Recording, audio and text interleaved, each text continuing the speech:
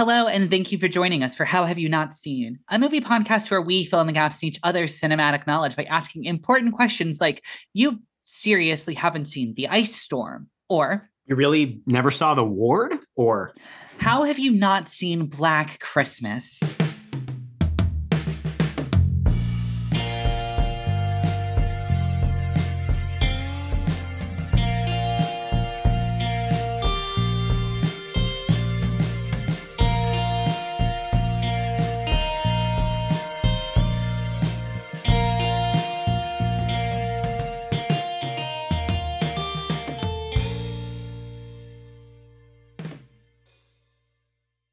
Hello again, and thank you for joining us for How Have You Not Seen, a very special Christmas episode. ho, ho, ho. I am your co-host, Caroline Thompson. I'm Carson Betts. And this is How Have You Not Seen, a movie podcast where each week we pick one of our favorite movies the other hasn't seen. We talk about it. Then we go and watch the movie. And we talk about it some more. It's going to be a real good time. Carson, Woo. Yes. Merry Christmas. I love you so much. Thank you. I love you too. I am so sorry. Oh. I am so sorry. Oh, okay.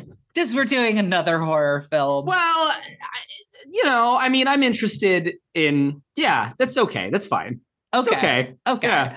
I just know that finally after this past year, you're kind of like, I'm comfortable not being I was gonna say a Christmas boy, a horror boy, and I was like, oh no, I was like, we still have one more season. I'm so sorry. I was pushing really hard for us to do A Christmas Story Christmas now on HBO Max. Caroline refused. Yes, we can watch that. You can come on over, and I can have you all over at my apartment, and we can throw it on and drink eggnog. I mean, I appreciate that. My mom's already kind of locked me up to watch A Christmas Story Christmas, unfortunately, so we'll have to do something else. Fair enough. Yeah. Well, I mean, we all know. It's a horror movie. We all know. You're Carson Betts. I am.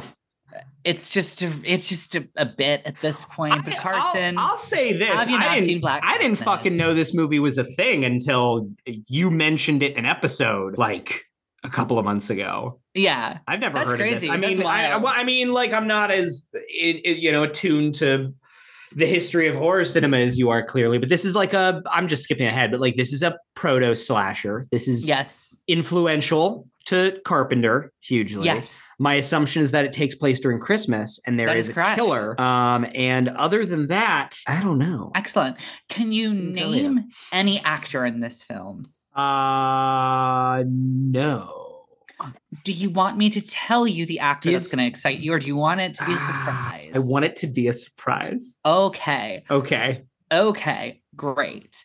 Because there is somebody who I know you're going to love. Okay. That's exciting. But that having been said, do you know anything else about Black Christmas? I'm going to make a guess. Does somebody's body get put into a snowman like in the movie The Snowman? Unfortunately, no. Okay, that'd be pretty cool. Unfortunately, no. Well, then, that having been said, are you ready to go into our little game? Yes, I am ready. Great. Hear those sleigh bells ringling, ding, ding, dingling too. Bop, bop, bop. So for our little game this week, we are going to be playing Rotten Tomatoes Price is Right. Cool. And as always, if this is your first time joining us, Rotten Tomatoes Price is Right, exactly how it sounds. It is, I have selected 3 films, and Carson and I are going to try to guess the tomato meter score. Close Without Going Over wins each film, and we are going to go best 2 out of 3. So, Carson, are you ready? I'm so ready. First film, as always, is the film we are talking about this week on the show. This week, that would be Black Christmas. I'm gonna 1974's Black Christmas. I'm maybe going low, but I'm gonna say 80 to be safe. Okay. I could literally see this being anywhere above 60. Yeah. I personally think this is a great movie. I think that, especially knowing that it came before Halloween and also just like before the slasher genre was really codified, like this gets so much juice out of like what is a fairly original premise. So that having been said, it's a lower budget film. Yeah, so I am going to go ahead and just say, I'm going to go ahead and say 75. I think it should be above there, but I'm not convinced that it is. All right, 75. The next film we are going to be talking about is Black Christmas from 2006. They did a remake? They sure did. Fuck. Stylized as Black Xmas. for 2006, but it is trendy. But if the Wikipedia article is Black Christmas 2006 film, and then it says in parentheses stylized as Black Xmas. The audience can't see it, but I just rolled my eyes so hard they nearly popped out of my head. Fucking probably bad, right? Like 40? I think that's a really good guess. I'm gonna say 40. This is one of those films, like a lot of the 2000s horror remakes. You got your Halloween, your House of Wax. Like a lot of them are getting reclaimed. Texas Chainsaw Massacre, Hills Have Eyes, fucking all that shit. A lot of people are coming out of the woodwork and defending some of these 2000s remakes. And I have heard some pretty impassioned defenses of the 2006 Black Christmas. However, I remember at the time it getting pretty bad reviews. This is when I kind of first started paying attention to like horror movies as they were released. Yeah. And not seeing them because I was a little too young, but taking stock and being like, oh, that looks really scary. And like reading online if movies are good or bad. I'm going to go a little bit lower. I'm going to say 30% for 2006 is Black Christmas. Okay. For our final film, Black Christmas. No, come on. From 2019. The fuck. This film has been remade twice. Is Jack Quaid in this one? Is Jack Quaid in this one? No. I don't know. Is he? I don't think so. Maybe. I'm on it right now. It is. No, I don't see Jack Quaid. I haven't actually seen either of the remakes. That motherfucker. I've decided I want this podcast. Go on, sorry. I've just decided I want this podcast to beef with Jack Quaid. That's my new Jack Quaid. That's my new, and me too, but we're fighting. So okay. Yeah. Fuck that guy. Yeah, fuck that guy. I really love him in Scream 5 though. Yeah, but we're fighting. Too bad. All right, fair enough. I've drawn a line in the sand, Corey. You're either with us or against us. It's probably even worse, right? It's probably even worse. Fucking 20%. I'm reducing it I've just reduced my answer in half every time. Okay. Yeah. I truly have diminishing no idea. returns. Truly have no idea. I'm going to go a little bit higher. I'm going to say, what did you say? I said 20%. Okay. I will go as high as 27. It's my final offer. Take it or leave it. I'll give you a 7% margin of error. All right. Listeners, I've said this before. Oh, God damn it. This is the most chaotic. This is maybe the most chaotic game of Rotten Tomatoes Price is Right that we've ever. Did we? Okay, don't tell me anything more than this. But did both of us bust on all three films? Not quite. Okay, both of you busted on 2 out of the 3. Oh, amazing! Fuck! All right, amazing. Well, that having been said, Carson, are you ready to go watch the original 1974 and good Black Christmas? I am so ready. Hell yeah! Let's do it.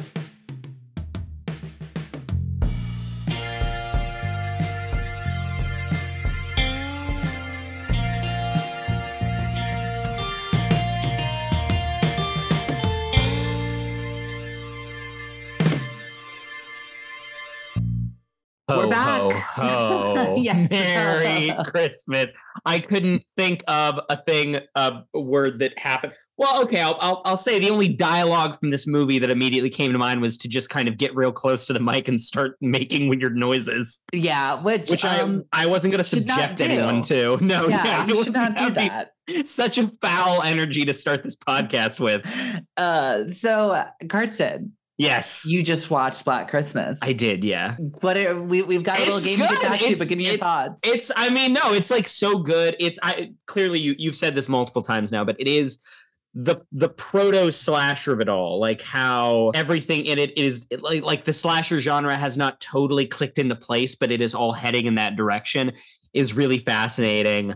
But yeah, really creepy, really funny. There's some parts where I was like, oh, really funny. Where I was like, oh shit, we just skipped 30 years. We went straight to Scream, you know, like Margot Kidder is, an perfect. Icon.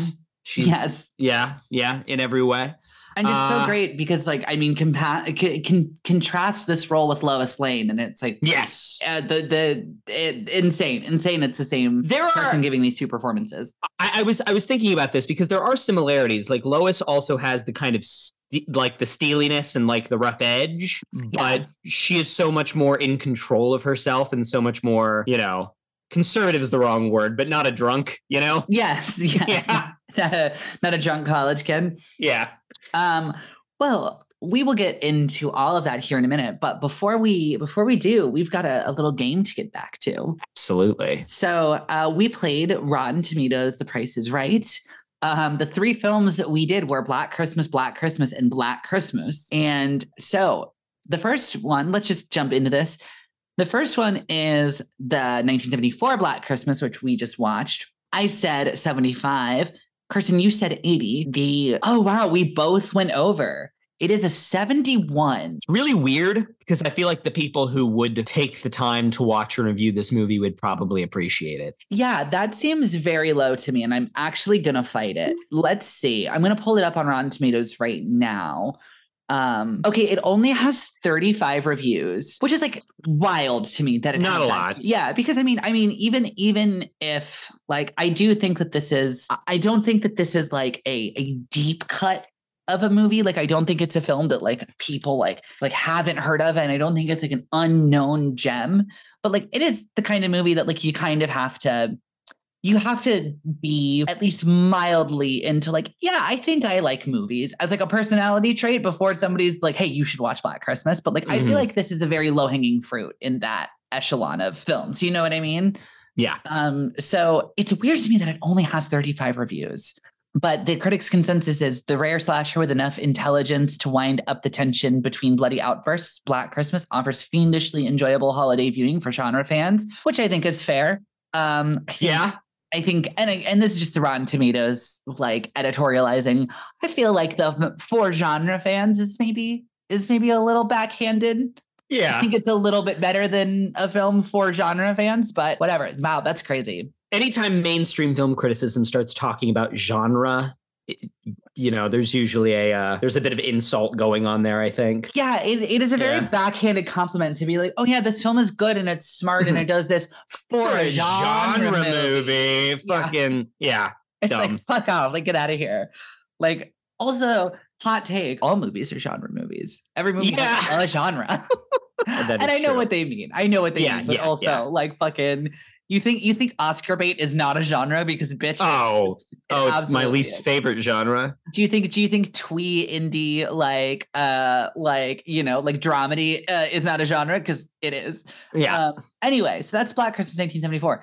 The Black Christmas of 2006. I said it would be a 30%. Kirsten, you said it would be a 40%. Whoa. Ooh, so 2 films in a row we both busted. Holy shit. Whoa. Okay. It's a 14. Oh my God.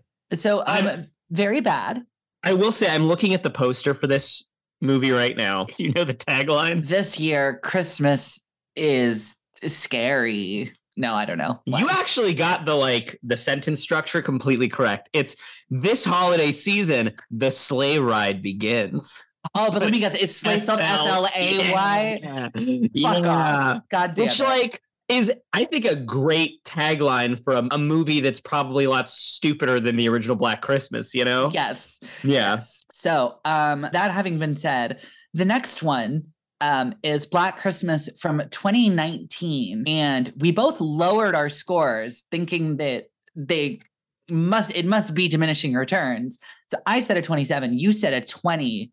And I have clinched the win this week with 39%. So I said 27 and it is a 39%, which I have not seen either of the remakes. And I've actually heard a very small amount of reclamation over the 2006 one being like, and more of like, oh, because like there's a big kind of boom right now with reclaiming some of the like the early aughts remakes. Like with like House of Wax and that like Texas Chainsaw Massacre. Like there has been, people who grew up with those movies and grew up watching the trash and are like, wait, but like that's my trash. Like I kind of like it and it's actually kind of good.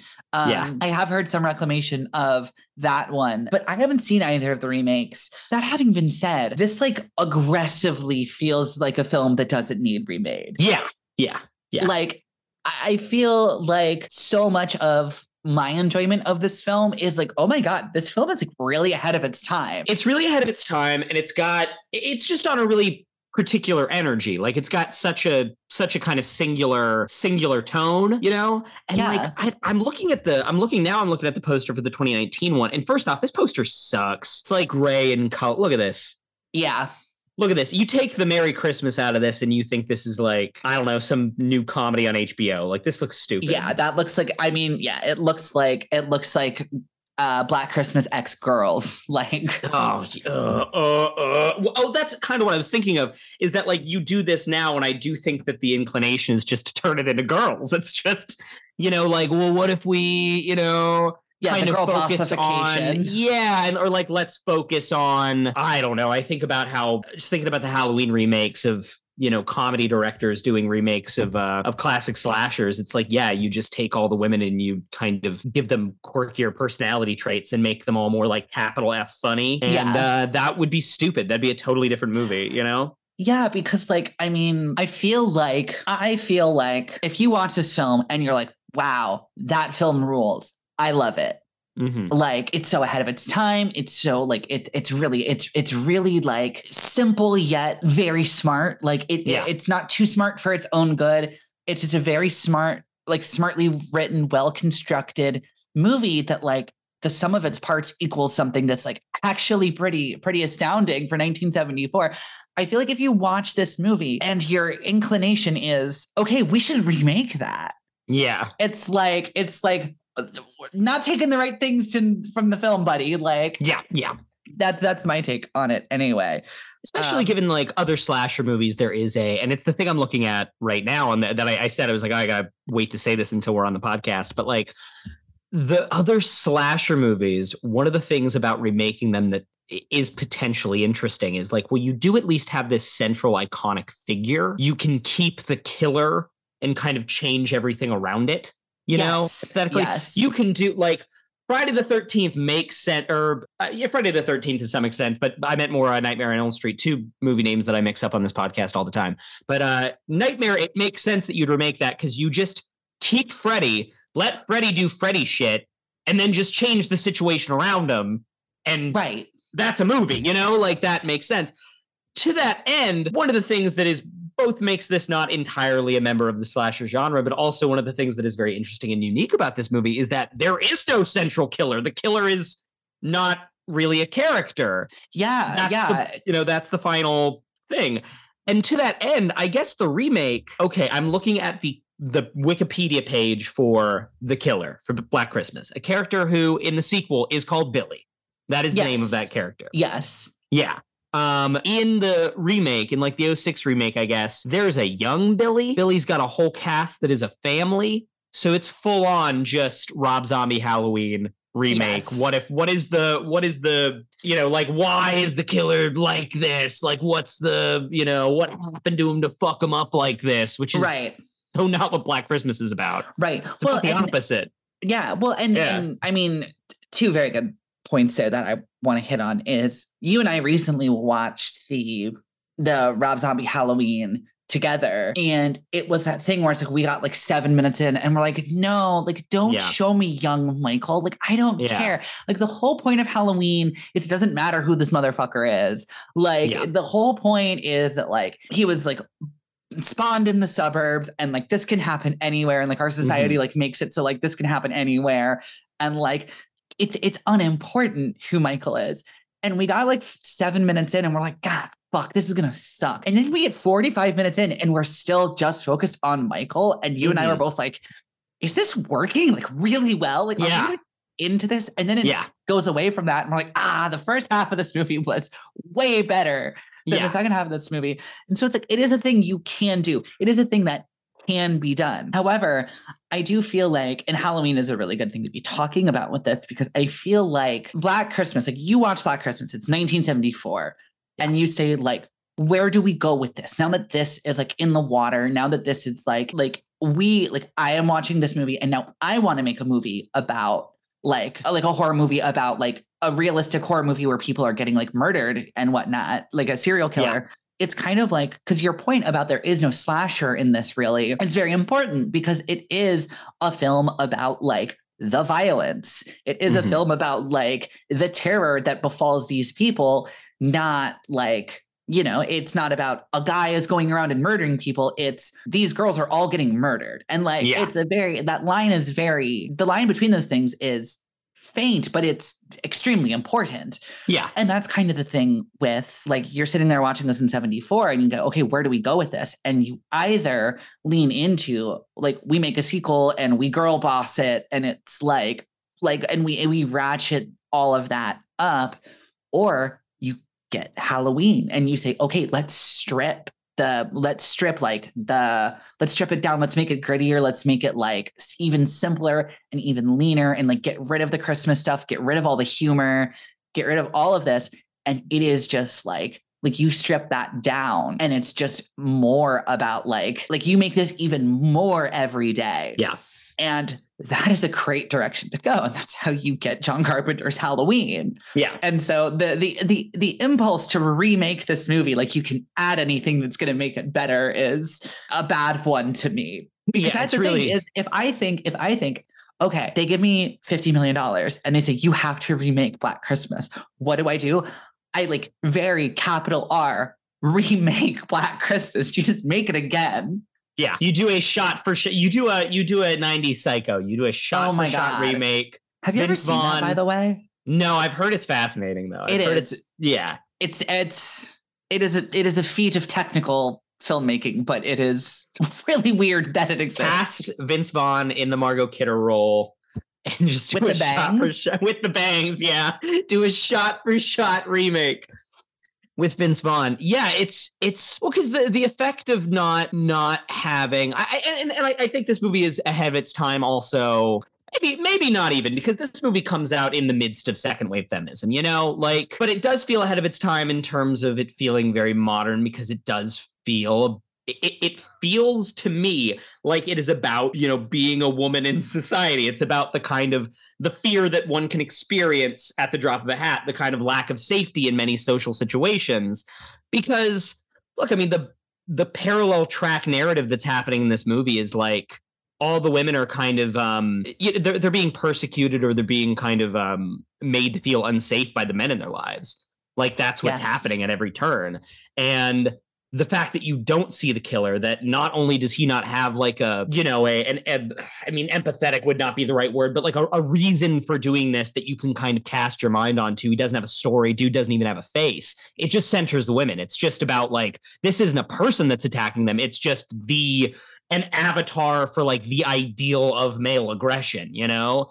Whereas 100%. Halloween is not about that as much as it is about, it's about the suburbs, and it's about the, you know, perceived safety of people in that situation. And so we're going to keep the killer faceless. You never see his face. He's still not really a person, but he is in some ways at least a product of the suburbs, you know, like that's the trick of Michael Myers that you were talking about earlier. Yes. And yeah, the two differences are, you know, they elucidate some things. Yeah, no. And I mean, like, I think you're very correct about that, and about like what the film is going for, which is like really, I mean, like you're right, like it is, I don't know. I do think that like it is very easy to be like, well, the 70s, everybody sucked and like everybody hated women and everything was terrible all the time. But it's like, no, like these movements were happening then, and like there were people who thought these things.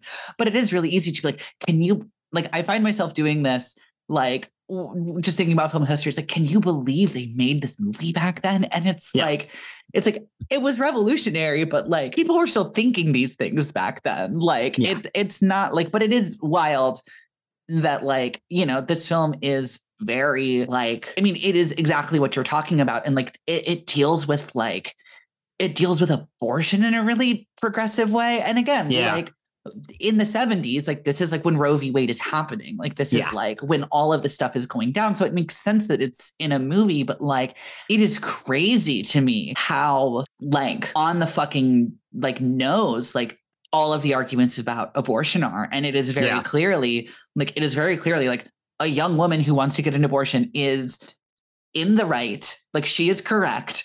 The film is very much on her side. And the guy who's telling her no is clearly the fucking bad guy. Yeah. And it's not like it isn't a tragedy where like, oh, like this poor girl, like, and like, yeah, this is why we should support abortion, guys, because like you could be this poor, like like wanton soul like her, and like then you'd really need one. It's like, no, like we should be fighting for this because like she should just be allowed to do this. Yeah. And same thing too, like I think it's very, I think it's it is a really masterful thing that this movie does that I really, really, really appreciate, is that like the entire time the film is like giving you every reason to like believe and think and understand that like, oh, like it could so easily be like the shitty boyfriend.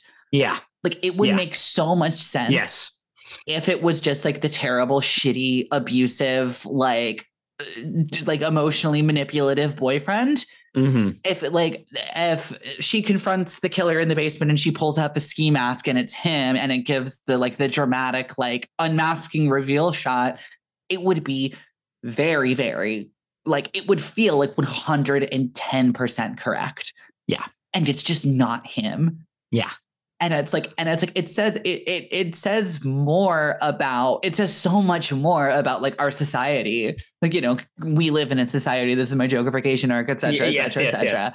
But like, it says so much more about our society that it like, that everybody watching this movie is like, yeah, it's the shitty boyfriend. It's the shitty boyfriend. It's the shitty boyfriend. And then when it's not, you're like, well, okay. You know, shit. Like, but like you could easily believe that this guy would go on a fucking rampage and start killing all of his girls. Like you absolutely, like the jump from A to B is like, everyone's like, yeah, it's the boyfriend, including the cops. They're hunting the guy that they believe it's. You know, that's, you know, in universe they believe it's the shitty boy. You know, there's a moment watching that movie where, you know, after they find her, she's killed Peter, and then she's taken away, and I'm like, is it? She wakes up and she's got cuffs on. You know, like she does the classic movie thing where she goes to move her hand and there's cuffs there, you know? But no, because the movie has made the argument to, what's his name? To Lieutenant Fuller, you know, he easily believes, oh yeah, this guy's the killer. It makes total sense. After all the conversations I've had with this woman, after he goes to the recital hall and sees that he's, you know, fucking put the stanchion through the piano. Yeah. Like, yeah, he put it together. It makes total sense. Like, of course, this is the guy that did it. And like, the message very clearly is like, well, yeah, like the fact that baseline, like toxic masculinity can be confused for serial killer behavior says something. Like that's yeah, a pretty exactly message. Like, you know, yeah, it's like we all know. Like, I mean, like this guy is like literally like textbook 101, like emotionally abusive, like person that like, if you've ever been in that situation or known somebody who's been in that situation, like he is textbook 101. And if you've ever just like studied human psychology or like talked, you know, been like in any sort of position where you are talking to people about relationships, like it is 101 very clearly, like this is the kind of like behavior to look out for, like 101. And the fact that we all know somebody like this, and we all know somebody who's dated that exact guy at some point, and we're all just like, yes, and he is clearly a serial killer. Like, like the fact I'm thinking about I don't remember exactly what the line is, but I clocked it. I was like, oh, that's something. At the end when because the reason he goes to the recital hall is that Lieutenant what's his fuck, I forget the names of all these characters, but you know, the cop, the main guy. He's on the phone with Jess, and she's like, well, usually he's like in his house here, but like when he gets like this, he goes to the recital hall. It's like, wait, he's got like this before? Right. Like he got as angry at you as he did when you had the conversation about the abortion. Like it's one thing if that's like a, wow, I've never seen this guy get this angry. This like hit him in some weird way, but like clearly this is a pattern of behavior. Like this is the thing that happens, you know? And like, yeah, the abortion conversation, it's not a conversation, he's just yelling at her, is like, it is really fucking, I mean, especially right now, it's very prescient, but it's just so bullshit. It's so one-sided. It's not even like it's not even like he comes up and he's like, hey, this is how I feel about this. It's his whole thing is, this is what you should do because I deserve to control you, you know? Yes. It's not like, here's how I feel. I don't want you to do this because I feel this way about you being pregnant. It's fucking all you know. And the line that I hate, but like, I mean, I love it as a piece of written dialogue because I'm like very good and clever and smart and good. But like when she's like, and I'm going to have an abortion, and he goes, well, you can't make that decision yet. You haven't asked me. And oh my God. Also, I do need to point out that, Carson, you are recording in a spot in your house that you don't normally record in. And behind your head, there's a big sign that says abortionist healthcare, which I know just lives in your window. But you get like that's like plus like 13 ally points right there. Hell yeah. But yeah, no, I just I have so much love and admiration for this movie, for so much of that stuff that it does. And very, very funny because like it speaks to just like, okay, what is a director's role in making films? Because I do feel like this film was written and like Bob Clark, the director, like gets the script and signs on to do the directing work. And he like, you know, he does the script and he's like, these are our protagonists. These are our characters. These are the people we're going to care about. So like, we're going to, even though they're a bit broadly written and a bit archetypical, it's like, you know, they're going to be the people we empathize with. Like, this is the script I'm shooting. Like, these are the people that I'm supposed to empathize with. Makes a pretty understandable, accessible, staunchly quote unquote feminist film. And then Ibbotson makes Porky's. That makes so much sense. Porky's. Well, no, that makes so much fucking sense to me though. Why? Like, well, because like there are parts of this that are so. Well, I was thinking about this the other way. I'm like, there are bits of this that are like proto Halloween, and then there are. I mean, and this is a exaggeration on both fronts, but like this movie does kind of feel like, well, we start doing an American Pie movie, and then halfway through it turns into Halloween. You know? Yeah. Like there is an element. It's got one foot in like ribald sex comedy the whole time. You know, up until like shit gets really serious, but. It is, I agree. It's a great bit of direction and it's a great bit of tone control, because the fact that you can have those really broad scenes of comedy and then immediately go into the very legitimately scary serial killer shit.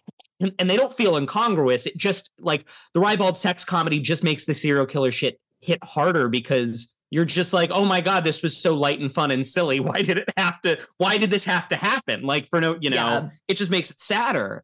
But I just mean that like, the things that the two films like are doing philosophically, I find to be so hysterical that they are made by the same person. Proto-feminist slasher to probably the movie in film school that they're like, and now today we learn about the male gaze. Let's watch Porky's. Like the most egregious example, other than like maybe like Revenge of the Nerds, of just like which is like crazy. And then also, and it just makes so much sense visually. He also directs A Christmas Story. Yeah, that I did know. Well, because A Christmas Story is one of my favorite movies ever. Yes, and it's just like, it's so funny because like both, like this feels just like A Christmas Story, like visually, and like the way it's like lit and all of that stuff. Which like I think obviously he made this before he makes A Christmas Story, so it's more that A Christmas Story kind of feels like Black Christmas, which I think is like funny. But like I do think watching this film nowadays, you know, like he obviously shot the film this way because to Bob Clark, this is what Christmas should look and feel like on film, which he then does again and like built upon in A Christmas Story. But like it does, one thing I do love so much about this film is somebody who like A Christmas Story is like my family's Christmas movie. Like that is like the one in my household. Yep. It is that thing where it's like, and then watching this, there is just that subconscious, like deep-seated, like, this is what a Christmas movie looks and feels like. Yeah. And I know that it's like reverse engineered, you know what I mean? But it is just like so effective that the way this movie is like shot and lit and like just the way this film looks visually is so synonymous with like how we view Christmas movies. Yeah. I'm really excited to go home next week and watch Christmas Story 3 times over the course of 2 days. Yes, correct. It bears mentioning, one, that movie is iconic, and also that we are from Ohio, which makes it even more required viewing. Yes. Yeah. I'm sitting in Cleveland, Ohio right now, a town where we're like really weird about how A Christmas Story was shot here. It's like really odd. This movie is very good. I do need a couple of shout outs. Obviously, got to shout out Mrs. McHenry, basically doing like our fucking. Idol. I mean, we have no choice but to stand. She. A couple of things about her. One, she does like fucking. She's doing like Buster Keaton fucking physical comedy bit. She's doing like Mr. Bean shit when she does like the Sherry stuff. Yes. Like just it's like just the looking for bottles all over the place is so funny. That I don't remember exactly the line, but it's after I think it's after she's talking to Claire's dad like the first time and the second time. And then she's talking to one of the girls, and then she like turns to the mirror, and she just says something about how she hates them all, and she's so serious. Like she means it. She's like, these fucking girls getting on my nerves. Like she's so 110% serious about it. It's really, really funny. And it sucks when she dies. It's such a good kill, but it's like, it's horrible. The hook, yeah. The hook is, and then, I mean, the fact that they're still up there at the end, which makes me feel like, what the fuck, they just didn't even look for them, but yeah, they never checked the attic, but they never why would she be in the attic? But that is smell at that point. That's my one cinema sins is like, after that, like a couple of days, they'd be stinking a little bit. You'd be able to, Well, because that's like, okay, like, I mean, it is that thing where it's like if I lose my phone for more than 30 minutes, I'm looking in the freezer for it. Like, I feel like if your friend was missing for more than 16 hours, you would at least pop your head up into the attic. Well, the whole thing, and like, I'm not cinema sins yet. I think it works in the context of the movie, but like Claire being gone, nobody notices for like a full day. And like, if I'm Claire's ghost, like hanging out, I'm like, what the fuck, guys? Like, nobody thought to check on me. Well, she was supposed to be going home. She was supposed to be going home. And it's not until her dad shows up and like, where the fuck is she? She never showed up. But like, I mean, yes, it is one of those movie things that if you think about it, it's like they probably should have checked the attic, and you're right, they probably would have gotten the smell. But the fact that like everyone is looking for her, and they're like, where could she be? Where could she be? Where could she be? And they just keep cutting back to like her corpse in the attic is so unnerving and chilling. And I mean, similarly with so is that actually a thing that you could do? Or is that like some CSI, like propaganda exaggeration that the fucking dude is tracing the call? He's just running around the different breakers, like trying to find which one is ringing. I feel like, is that real? I feel like cool as shit. Yeah, but like in the 70s, I don't know. It's cool as shit. I loved it. I'm not. Yeah. I think I think that the way they do it may be dramatized for film and to raise the stakes and to have the moment where like, shit, it didn't work. Fuck, we have to try it again. You have to pick up the phone again. Like I like the minutia of it probably like has been, exaggerated to some degree for film. But I mean, like back in the day when like that shit was all like manual and like actually like you had to call a fucking operator and be like, plug my phone into my friend's phone, like I do feel like it's to at least some degree. But yeah, just like and I mean, this is like, obviously it started as an urban legend, but the OG, the call was coming from inside the house.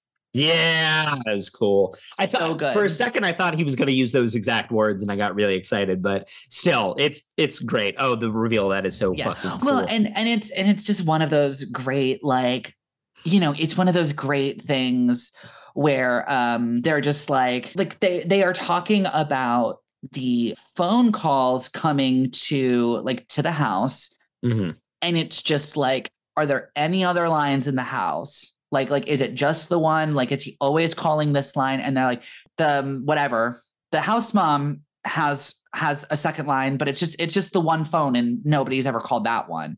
It's always the main line to the house.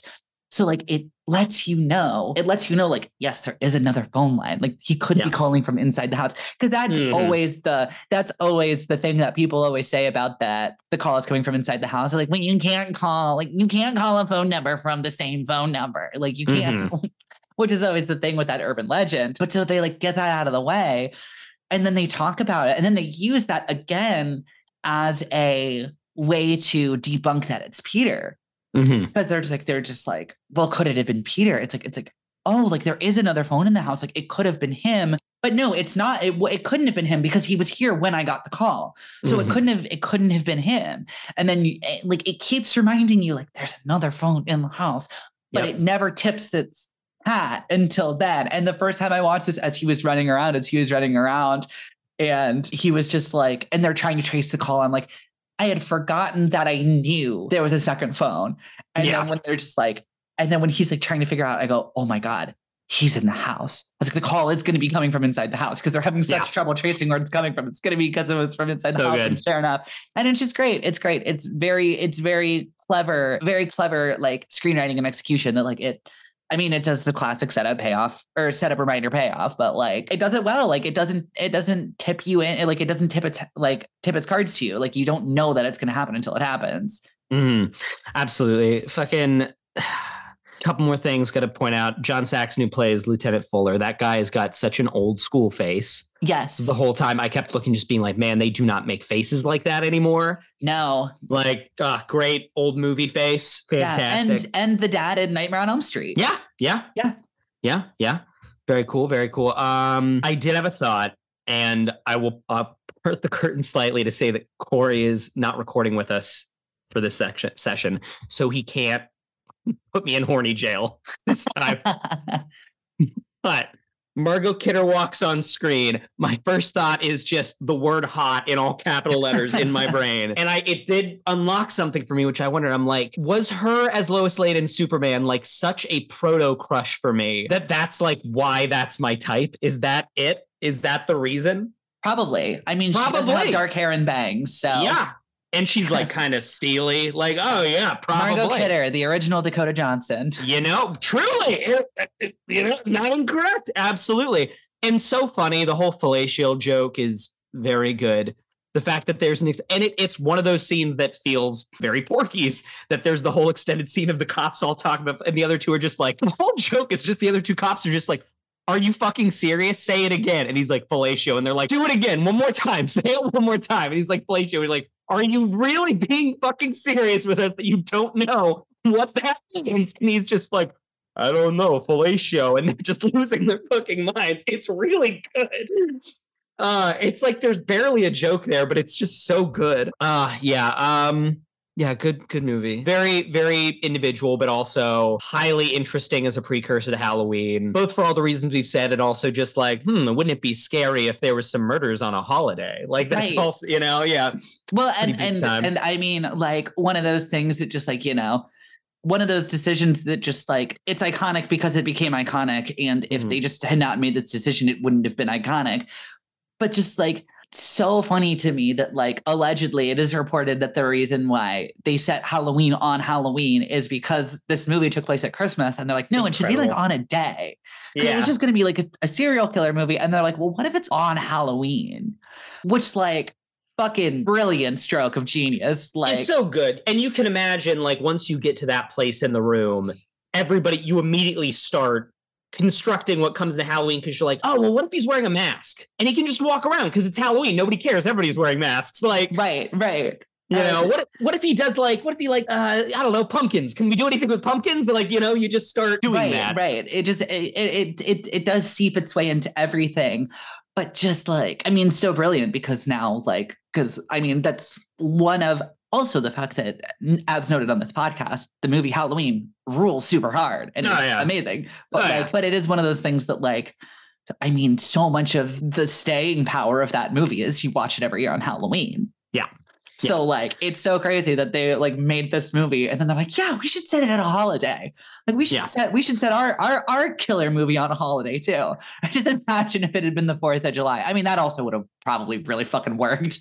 That's you could do a satirical. It's a little more on the nose murder movie. I think that's basically what the Purge franchise is. But you could do that. It also a precursor to basically every Shane Black movie. Oh my God, yes. Just hey, like when stuff happens on Christmas, it hits you a little bit harder because we just as English speaking Americans, we have, as you were kind of talking about the Christmas Story before, we have like such a association with Christmas as a thing from which you can derive meaning, that like basically any dramatic thing happens and there's Christmas happening in the background and it hits you a little bit harder, like it's it's I do love Christmas. I do as well. It's a good one. Yeah, it's a good holiday. I'm excited for it. It's going to be so fun. What else? What else do we have to talk about? Freaking. I mean, Olivia Hussey is. Yeah. She's got. A gem. What a voice. Yeah. Because I was looking did you ever watch the Zeffirelli Romeo and Juliet when you were in high school? Is that not the one they made you watch? Well, I don't think we did. I think in high school, we watched the Lerman one. Did you go to a cool high school? Honestly, I think we might have in my English class. Now that I'm thinking, I think that's the reason I first saw that one. Because I'm trying to remember if I'd ever seen that, and I cannot. Like, I don't know for sure either way. But I mean, I just, because I looked her up, I'm like, oh my God, like what a voice. And it's that she was born in Buenos Aires, moved to England, studied acting in Italy, and then is acting in American film. And she, like her accent is so Perfect. Worldly. It just sounds like every country a little bit, you know? Well, it is that Shakespearean actor thing almost of like no, she's not speaking with a British accent. Mm-hmm. Yeah. She isn't. It's just she's so articulate and her resonance is so forward that's like 85% of doing a British accent. Yeah. It's that thing of like why a lot of newer / inexperienced people doing Shakespeare just go into an English accent, because like every time I've heard this, they're doing an English accent. It's like, no, they're not. They're almost doing an English accent, but they're not. There is, I will not name the person obviously, but I will tell you off mic who it is. But in our shared undergrad experience, I was in a Shakespearean acting class, and one of the other students in the class, every time he did a monologue, would do it in a British accent. And then the professor would say, hey, yeah, do it, but like drop the accent. Like, don't do that. That's weird. And he would with 100% honesty be like, I'm not doing an accent. What are you talking about? Yeah. And he just like didn't know. Yeah. No, I know. I do remember who you're talking about. We've talked about this before. The last time when we were drunk, not that we're drunk now because it's early in the morning and I'm it's coffee. It's like 1 p.m. Yeah. Yeah.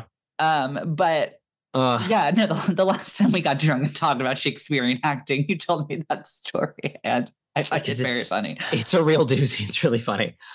Oh God. Oh man. Yeah. So, but she's wonderful. She's great in this movie. She is also just very beautiful. But just that thing of like, I love how much dignity she plays her role with, because kind of like what we were talking about earlier with like the whole bit about abortion, like it would have been really easy. Mm-hmm.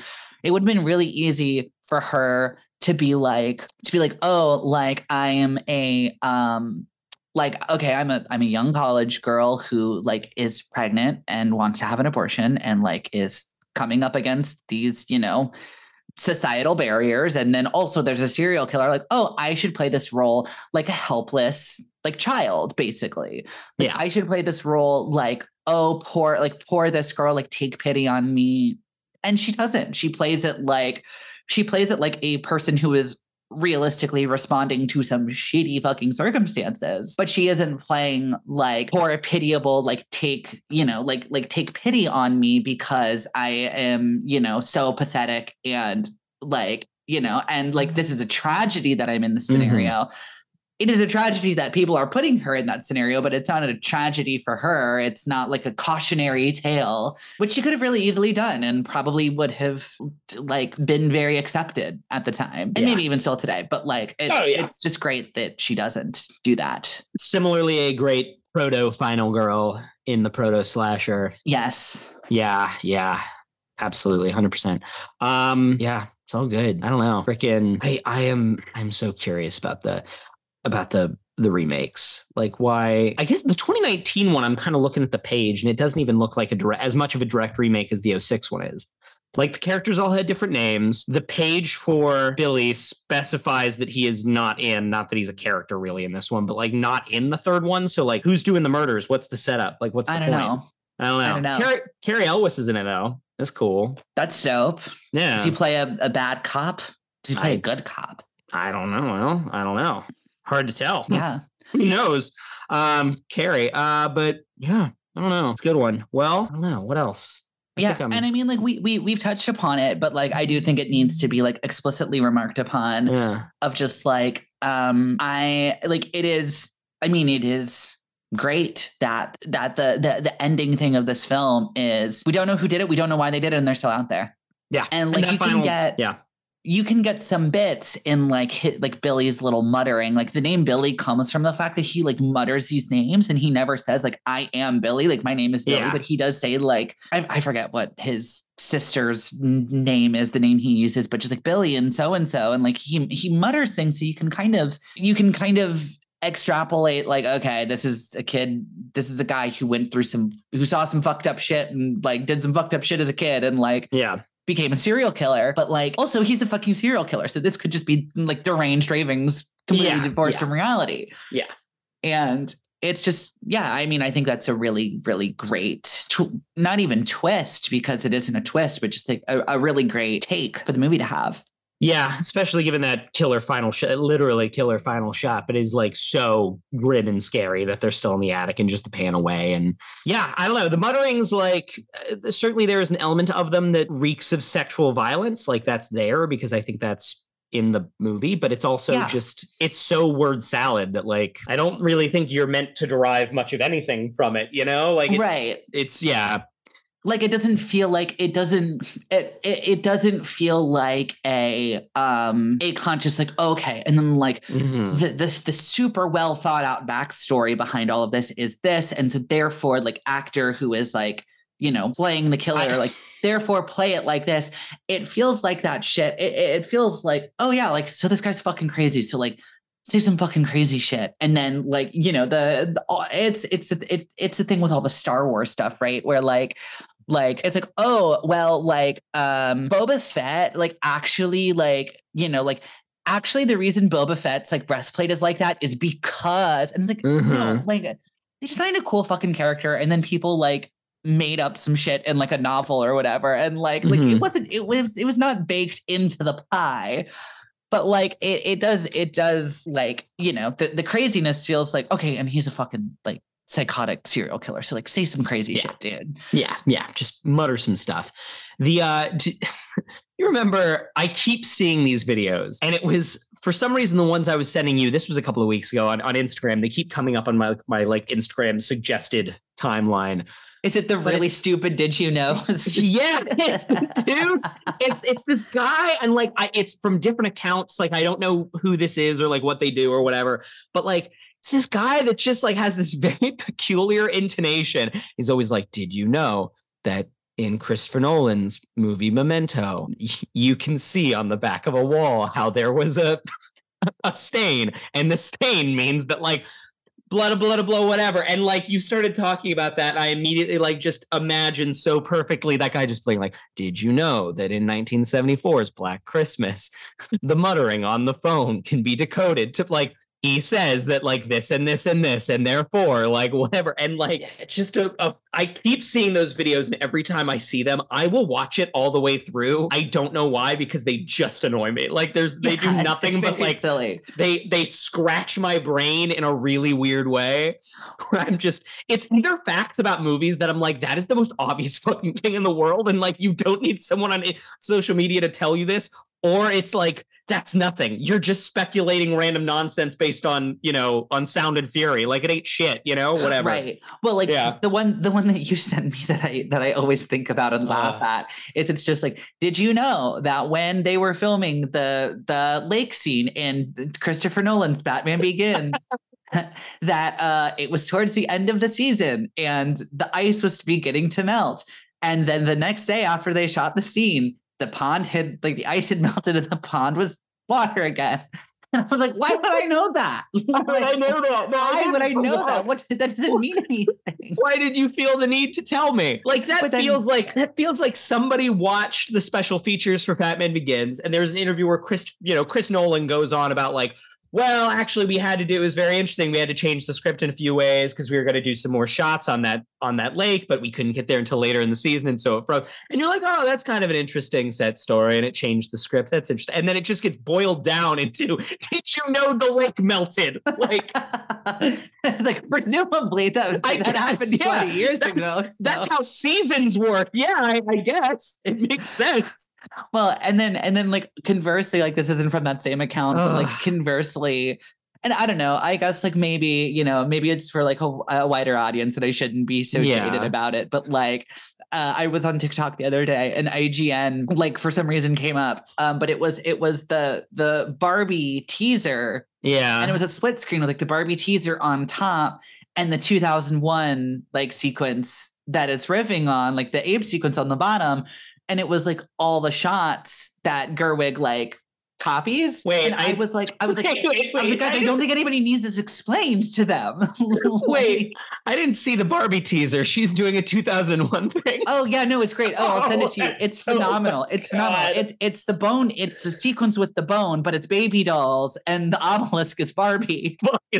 I'm so excited for the Barbie movie. It's incredible. It's incredible. But it's like so excited. It is like exactly recreating shots. Yeah, and it's like young girls playing with baby dolls as the apes with their bones, and the obelisk is Barbie. And it's just like, and they matched up the shots because it's like obviously a teaser, so it's like, it is not the full 20-minute ape sequence from 2001. Yeah. But it's like they put it on top of one another to be like, look what she's doing, guys. Like, did you know that this is a? And it's like I don't think that this is a. Did you know this was a reference? I think Gerwig is very. Yeah. Like, I think everybody is like Gerwig's like, hey guys, I'm going to do a 2001. You know what that is. Like I am doing this because you know exactly what this is and means. Having not seen it, the thing that is interesting to me about that idea is that it's not that one would reference 2001 because yes, of course, as of I think they just released this year's Sight and Sound list. As of this year, 2001 is the critics' consensus best movie of all time. The thing that, it is a film which has been referenced and will continue to be referenced until the end of history. It's not interesting that she's doing a reference. It's interesting that she's doing a 2001 reference with fucking Barbies.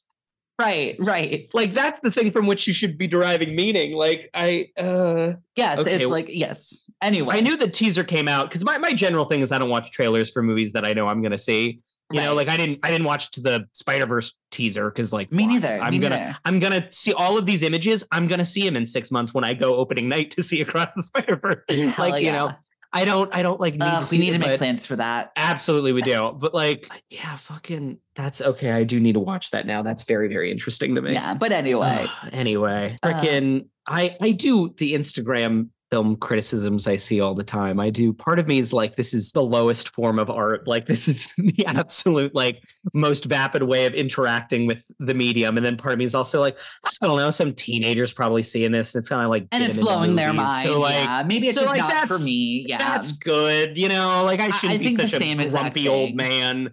Yeah. I think the same exact thing because I'm like, who needs this spelled out for them, guys? Like have we fallen so far? And then I'm like, you know what? There's probably like a 13-year-old out there who's like, I'm like, some 13-year-old girl is interested in the Barbie movie, and now she's gonna go watch 2001, and that's like, cool, because that was my shit. Is like, somebody got me a book on Chris Nolan when I was like in high school after like Inception came out, and I was like, wait a minute, like I'm 15 and like where he's placing the camera means different things. Wow. Yeah. Like I'm, whatever. Maybe we're just old and jaded. Yeah, I mean that's true. I'm definitely old and jaded. It's not old and jaded. Black Christmas. No, it's old and still very vital and interesting, and it rips. I guess Black Christmas kind of is old and it is kind of jaded, but also it is very clever and very funny. Yeah, and agreed, I want to watch it again. This is one of those movies where it's like every time I talk about it, I'm like, fuck, I want to watch that movie. It's a quick watch too. You can really pump it out. Yeah, and it's on Peacock. Which one is it on? I don't know. I watched it on a streaming service. I rented it on Apple, I think. I don't know. Nice. Whatever. Well, Carson, is that Black Christmas? That's Black Christmas. Yeah. Right. Merry Christmas. Ho, ho, ho. Corey, would you like to tell the nice people where they can find us on the internet? If you like what you hear, please be sure to like us and subscribe wherever you stream your podcasts. Leaving a review would also really help out the visibility of the show. Follow us on Twitter, Instagram, and TikTok, all at HHYNSPod. Follow us on Letterboxd. Our individual accounts, Carson is at Fun Movie Zone. Caroline is at CK Cinema, and I am at Corey Reagan. Special thank you to our patrons. If you would like a shout out on the show and bonus content, head over to our Patreon, patreon.com/HHYNSpod. Yay. And then that's the end of the season. Finale? Okay, yeah, end of the season. Yeah. Well, that's Black Christmas, and that is another season of How Have You Not Seen in the can. So we did it. We are going to be back in a couple of weeks. We're going to do our Scenes here on the main feed. We also have a little special surprise coming for y'all for Christmas. Mm-hmm. We are going to for our fans, as a little gift to y'all, we are actually going to be releasing our December Patreon episode on the main feed, both as a little gift to y'all, because it is going to be on a film that Carson and I vocally love on this podcast a lot. In defiance, I would say. Yes. Yeah, in defiance of many, many people. Yeah. So we are going to be, it's still going to be dropping on Patreon. You can still find it there if you are a patron of ours, but we are going to be putting it on the main feed, both as a gift to y'all, and also maybe to like encourage you to like say like, hey, here's what we do over there. Like maybe you want to come check out, maybe give us a little gift over on Patreon. I would say, I think our current Patreon series is some of the best stuff we've ever done. I think it's really good. I agree. I am very thrilled with what we're doing over on Patreon. Very, very proud of us for all of that. Yeah. Yeah. And it's and just in time for 3 solid months of Star Wars. Oh God. Oh, it's gonna be awful. Like it's gonna be great and you're gonna love listening to it, and you should definitely give us money to listen to it. But it is going to be torturous for me because I have to watch The Rise of Skywalker again. Yeah. For the last time. I've said it many times. For the last time in my life, I think. Okay, but what are the odds, Carson? What are the odds that we come back and we're like, all right, hindsight 2020, it kind of fucks? I don't think so. Look, anything is possible. And it has been a full, how long has it been? 3 years since I saw it. So maybe in that time, I'll find some new appreciation for it. But also. Right. Well, because I mean, that's the whole thing with the prequels is like, prequels came out. I was a child. I loved them. I became a teenager who like learned the quote unquote rules of how movies work. Yeah. And I was like, these movies are bad and I hate them. And then I grew up and I am like, you know what? These movies are objectively bad, but they're so fucking weird and frustrating and like charming and just like deranged, just absolute madman shit that I like love the prequels. Like I hate, like they make me so frustrated and I just can't help but be like, if you just change these things, these would be so good. Like you can change so much about these and it would be so good. And like, I'm really wondering how long it's going to take for me to get there with Rise of Skywalker.